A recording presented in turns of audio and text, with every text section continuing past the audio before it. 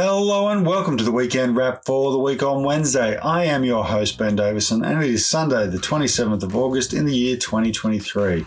Hope wherever you are around Australia and indeed around the world, you're having a wonderful day, a wonderful week, and that the year 2023 is a good one for you. Of course, Van is not joining me today because she is in Sydney for the Sydney Playwrights Festival. And if you're listening to this before 3 o'clock on Sunday, you can get along and see her. Tickets are available via the links on her Facebook page and I think on Twitter as well. Check it out. It's going to be an interesting panel discussing some very interesting topics indeed. Of course, speaking of interesting topics, what would the weekend wrap be without some analysis of insiders? So let's get stuck into it. First of all, I want to call out the discussion about public education. David Spears brought this up towards the end of the show and a discussion about NAPLAN results. 2/3 of Australian students are at or above the standard required, and there is a third dropping below. David Spears seemed to say that this was in spite of record amounts of funding going to education. Now, I want to call this out because the reality is, Mr. Spears, that while quote-unquote record amounts of funding are going into education, they are skewed disproportionately towards private school education. And in fact, public education per capita is being significantly underfunded. And in fact, in some cases, funding has been cut. Only 1.3% of public schools get the minimum required funding, leaving well over 98% of Australian public schools in the underfunded basket. So when only 1.3% of schools have the funding they need for every child, it's a miracle that 2/3 of children are at or above the standard for reading and literacy and numeracy. So it just boggles the mind that David Spears would make this sort of uneducated comment. I was also surprised that Laura Tingle basically tried to dismiss the whole thing as a state problem and that the Commonwealth only funds private schools. Quite a remarkable and surprising position from Laura Tingle. Sean Kelly made the point very, very clearly that private schools in this country are overfunded when it comes to the minimum requirement and that public schools are underfunded. We've been talking about this for some time on the week on Wednesday. It's good to see somebody on Insiders taking a proper interest in this. There is a campaign being run by the Teachers Union, the Australian Education Union. It's called For Every Child. You can check it out at foreverychild.au. Fundamentally, 1.3% of schools get the funding they need. 2/3 of our students are at or above the minimum standard for literacy and numeracy. Those are miraculous numbers. If I was sitting here talking to you saying that only 1.3 of our hospitals were properly funded, you would be enraged. We cannot have a conversation in this country about productivity and about the future of this country without taking into account how we educate our children, which is ironic because, of course, most of Insiders was dedicated to the concept of a discussion about productivity, and particularly around tax reform. Now, look, the idea that there are foreign nationals shopping for the best tax deal and making that the primary criteria for where they will move to may well be true. It could be true. And that's certainly what the gentleman from the Boss's pamphlet was suggesting on Insiders today. However, I would put this counterpoint. If low taxation was the only factor or even the deciding factor, then there would be a rush of people to go and live in Belize or Somalia, countries where taxes are incredibly low. But we know that Melbourne and Sydney are both regularly listed as being at the very top of the world's most livable cities, a ranking system which is designed entirely to provide multinational corporations and their staff with a ranking system for where they might want to live. That is, for foreign nationals to have a guide to the best places for them to move to. And it includes taxation, but it also includes things like transportation, public transport, healthcare systems, the rule of law, the education system. So many other factors come into this, which is why I find the discussion around productivity very, very shallow. And I find the discussion around taxation very, very shallow. The greatest period of prosperity in this country at least coincided with, if not was caused by, a period of some of the highest taxes on the wealthiest people and corporations in our nation's history. And yet the BCA, the Business Council of Australia, this week tried to make the argument for lower corporate taxes. Of course, that great period of prosperity also was when we had the highest levels of union membership in this country. The Business Council of Australia has also argued that we should deregulate, that is, strip rights from workers, and that unions have too much power. Peter Dutton has had this refrain for some time. In fact, there was an old quote from 2018 where Peter Dutton says that the Australian people are tired of, quote, the dictatorship of unions. These are bizarre ideas. These are old-fashioned ideas. These are ideas that come from a time and place where John Howard was Prime Minister, where you could buy a house for $100,000 rather than starting at $1 million. The fundamental failures of the BCA and Peter Dutton to recognise that the problems around productivity and taxation in this country are not caused by or should be borne by working people. They are caused by big business. And there are some classic examples. Qantas this week announced a $2.5 billion profit. $2.5 billion profit. At the same time, Qantas has not directly employed a new air steward or stewardess, a new flight attendant of any kind since 2008. Instead, they have used labour hire and outsourced providers. Some of these labour hire companies that they've used are actually fully owned by Qantas. They've literally just set up companies to outsource their own staff. These loopholes have to be closed. If we want productivity in this country, we need to properly educate people. That means fully funding public education. We need to ensure that workers have the rights that they require to be productive in the workplace and productive outside the workplace. That means having reasonable rosters. That means having proper remuneration. That means having healthy and safe workplaces. These are all things that the union movement campaigns for and ensures when they have members on site. It's another reason to join your union. You should go to australianunions.org.au/wow. You can join online as you listen to this podcast or on your way to work tomorrow or whenever you might go. Of course, penalty rates is something else unions fight for. The BCA's view is that reforms to taxation should include increasing the GST while reducing income taxes.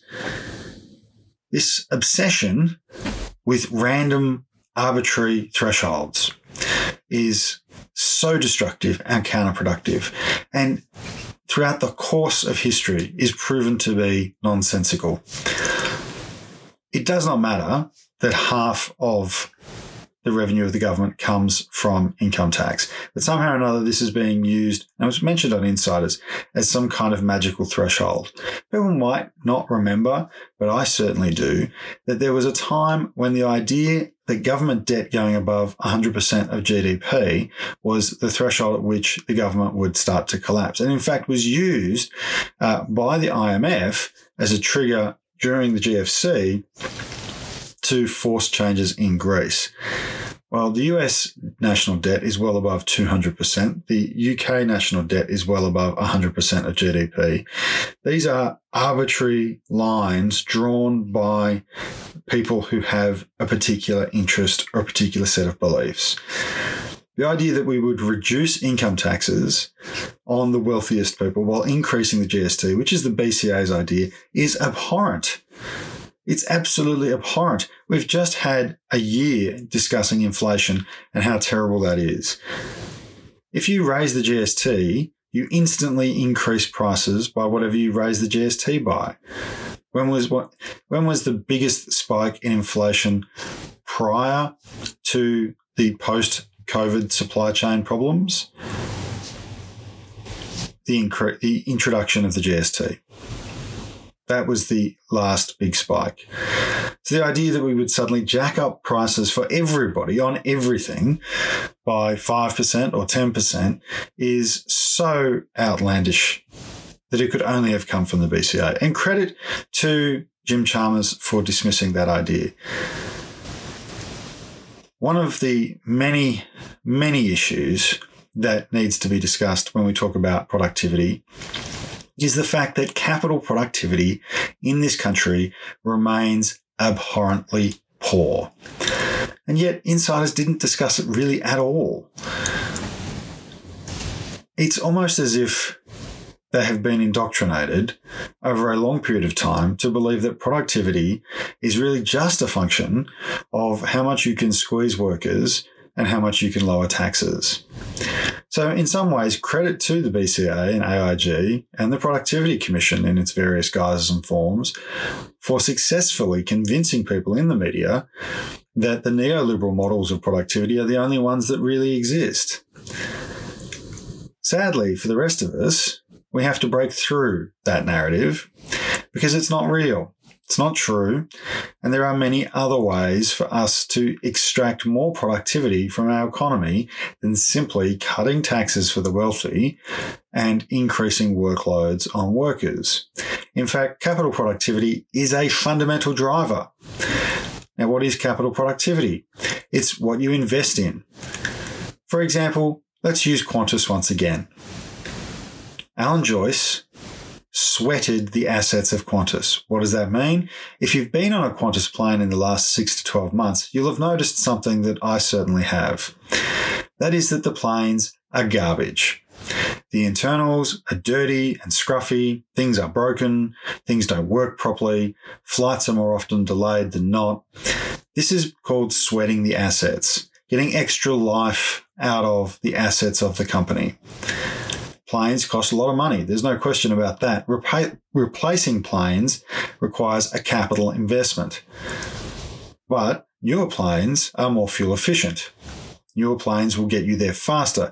Newer planes offer additional comforts, additional services, which people would be willing to pay for. In effect, newer planes are more productive. But the capital outlay is something that Qantas doesn't want to do. In fact, it wants to sweat the assets it's got to extract more money from them. And in an environment where Qantas effectively dominates the market, it's able to do that. Competition, in this case, is something that is required. Competition and perhaps even regulations about how long these things can stay in the air. Is it really that safe to have a 45-year-old plane flying around? I don't know. I haven't looked into that as much. But I will say this. Australian companies fundamentally are lazy when it comes to capital allocation. They are profit-focused. They are bonus-focused. They are not productivity-focused. Qantas is just one of many, many examples. There's a reason why you don't see very many Australian CEOs overseas. It's because fundamentally they can't hack it. Australian companies are lazy with capital. They don't invest it properly. They don't invest in the training of their workforce. They're not maximising productivity and efficiency of capital. They let the capital sit on their balance sheet. They let their assets sweat until they collapse and fall apart, hoping that by the time it does, they won't be there anymore. Of course, we all know Alan Joyce is out the door at Qantas. This is a fundamental problem. Until this is addressed, until capital productivity is actually brought into the sights of public discourse, the productivity problems of this country won't be fixed. And interestingly, Alan Kohler has been talking about this as well, that while profits have been increasing, capital efficiency has been decreasing. So where does that money come from? Well, friends, it comes from the pockets of working people. Yet another reason to join your union. Because Allegra Spender, who represents one of the wealthiest electorates in the country, when asked on Insiders Today, said that she is concerned about some of the potential IR reforms which are going to be introduced to Parliament this week. IR reforms designed to crack down on sham contracting, and as Laura Tingle rightfully did point out, crack down on the sham contracting in the so-called gig economy that is swamping the NDIS, so that workers have proper job security, proper wages and proper minimum standards. But Allegra Spender has some concerns about some aspects of this and the complexity, quote unquote, of the system. I find it a miracle. I find it amazing. It's almost as if the complexity of an IR system is only relevant when it's tipping the balance back towards working people. A system where companies can set up multiple outsourced sham contracting providers. It can own its own. It can have them based offshore. It can have different directors. You can run different tax arrangements. Somehow or another, that's not complex. But reading an award is. I find that just ridiculous. It's just ridiculous. Are awards complex? Well, are they more complex than renewing your license? Yes. Are they more complex than setting up a range of shelf companies to minimize tax and minimize workers' wages? No, they're not, actually. And if they were, then nobody would be paid the award. The reason why I know they're not is because most small to medium businesses just use the award. They pay the award. Most do. They just pay the basic award wage. It's large corporations that create complex wage avoidance and tax avoidance systems. That's why we have to close the loopholes. We're not closing the loopholes because the local cafe has set up a labour hire business or developed a online platform to move everyone onto ABNs. It's because foreign private equity and large multinational corporations have done exactly that. They've created digital platforms, which they call gig economy, which somehow or another justifies 18th century wage conditions, and they've set up shelf companies to launder workers through in order to pay lower wages. That's why we need more IR reform. This is all taking place, of course, in the context of the new intergenerational report, which Jim Chalmers released on Thursday. It's quite interesting reading for people like me. So if you're enjoying this podcast, you might enjoy having a look. One of the interesting points is that the pension payments in Australia will reduce from 2.3% of GDP to 2% of GDP by 2062-63. That's because superannuation will almost double in size as a proportion of GDP. Around 9 million Australians will be 65 years or over. But the only a smaller proportion will be reliant on the age pension. Now, some people will say, oh, but the age pension should be available for everyone. And it is available for everyone, but it's based on need. And it's a good thing that our superannuation system can actually lift people off needing the pension. I've been very fortunate in my life to have worked in a number of roles where we have been paid above the minimum rate of super. And because we've been paid above the minimum rate of super, it is unlikely that I'll ever receive an aged pension. Now, I might, but my superannuation is very healthy thanks to a series of employers paying above the minimum rate. We know that if people get 15% or more of their salary paid into super over the majority of their life, they will not require the pension.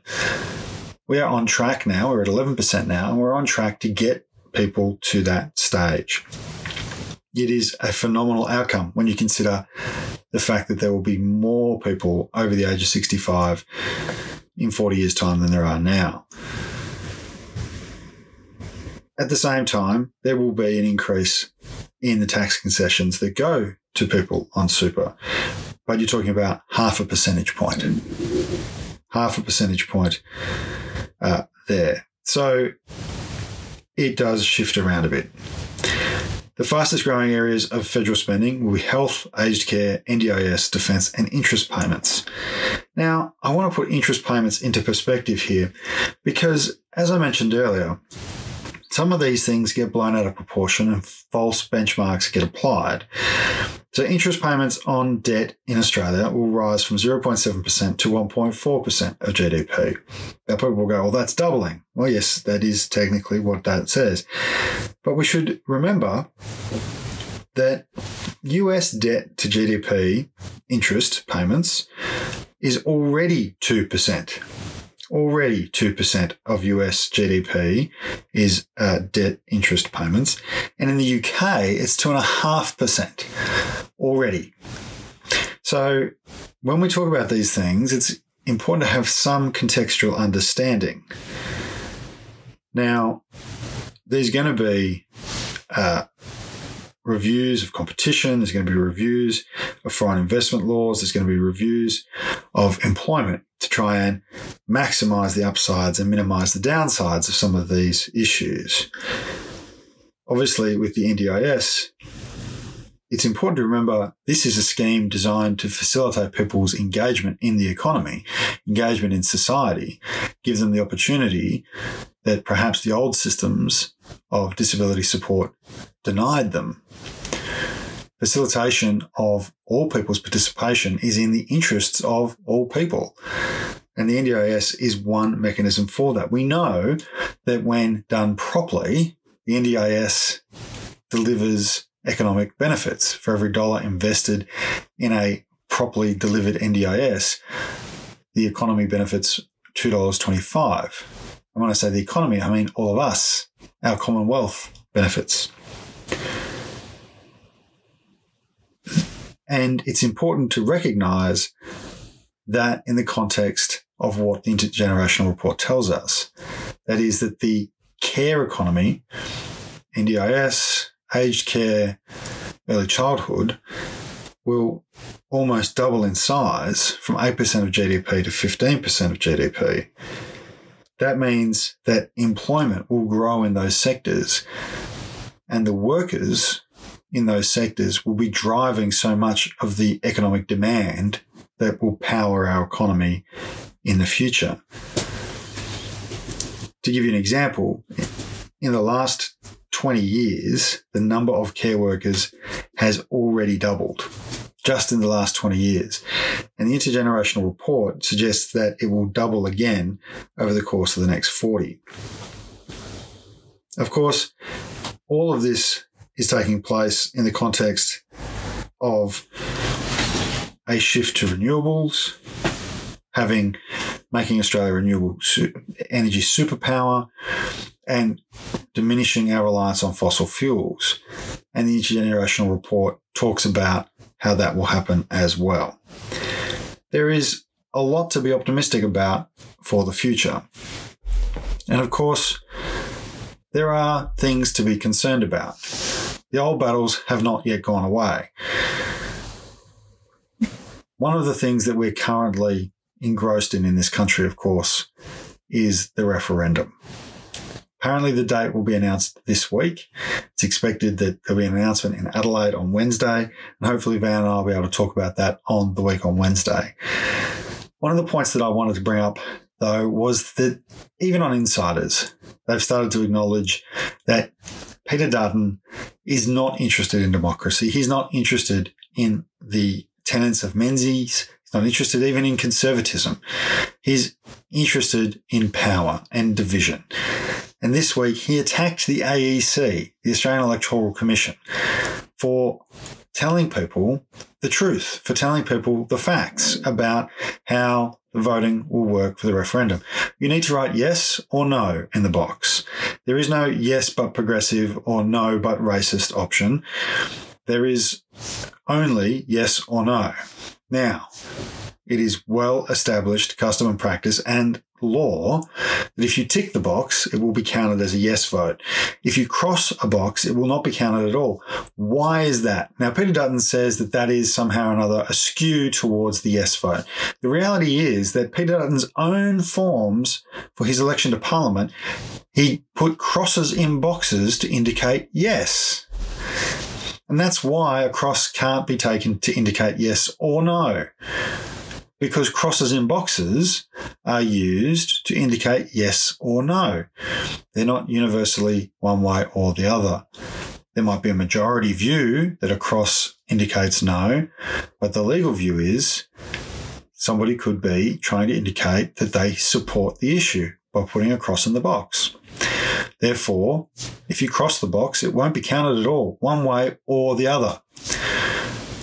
Peter Dutton somehow thinks this is rigging the system because a tick, which is only ever used to indicate acceptance, is going to count as yes. I have said before, I will say again, the referendum is a binary choice. There are two options, write yes or write no. You should be writing yes, because if you support the idea that Australia has the oldest continuous civilization and culture on Earth, that is the Aboriginal and Torres Strait Island cultures of this continent, that we are a 60,000-year-old nation of many nations, that we recognise that the colonisation of this continent occurred against the wishes of our First Nations people, that we want our First Nations people to have a voice in policy that impacts them, that affects them, so that it is better policy, so that it achieves better outcomes for everyone, then you need to vote yes. Every argument I've seen to vote no has been a nonsense. It's been fear-based, it's been divisive, it's been projecting onto others. Somehow or another, a voice is dividing Australia. That's ridiculous. Australia is divided. Of course we're divided. We're divided by states. We're divided by local government areas. We're divided by suburbs. We're divided by rivers and mountains. We're divided by our educational background. We're divided by our socio-economic status. All communities have divisions in them. It's how we decide to repair those divisions, how we decide to build bridges over them that matters. The voice is a means to bridge a divide. It is not an expansion of one. It does not create one. There is clearly a divide between Aboriginal and Torres Strait Island people and other Australians. All of the stats tell us that's true. There is a divide in health outcomes, educational outcomes, socioeconomic outcomes. There's a divide in housing outcomes, in health outcomes, in longevity outcomes. Those divides are real. They're measurable. What the voice will do is help build a bridge to close some of them. It won't work immediately. And I know people will say, well, how will it solve these problems? It's a process. It establishes a process to help solve those problems. It's not a magic wand. Nothing in politics is a magic wand. The only thing in politics that is a magic wand is the electoral sugar hit of tax cuts and dodgy grants. And thankfully, that's not what The Voice is. There's no element of it that involves money in any way, shape or form. It is advice to government on policies to impact Aboriginal and Torres Strait Islander people. And Peter Dutton can whine and moan and raise as much fear and hate as he likes. But at the end of the day, the Australian people have a choice to make. A yes or no decision, a binary choice. And for those who think The Voice doesn't go far enough, I share your concern. But if you don't build the first bridge, you don't get to start building the second. Because you've got to get over the first divide before you can get over the next one. That's why I'll vote yes. Because it's the next divide to cross. There is no progressive no. It's only yes or no. So hopefully on Wednesday, we'll hear when the referendum will be held. Rumour is mid to late October. And people will get some clarity of focus.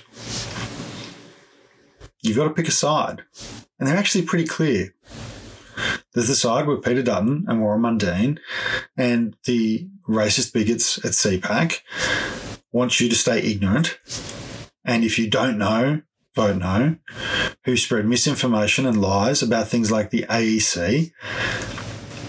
Or there's the side with people like Linda Burney, Thomas Mayo, the 80% of Aboriginal and Torres Strait Islander people who want The Voice, the side of the union movement, of most of the church groups, of most of the community groups, a side where even some of the businesses that I don't particularly like are saying they'll line up with.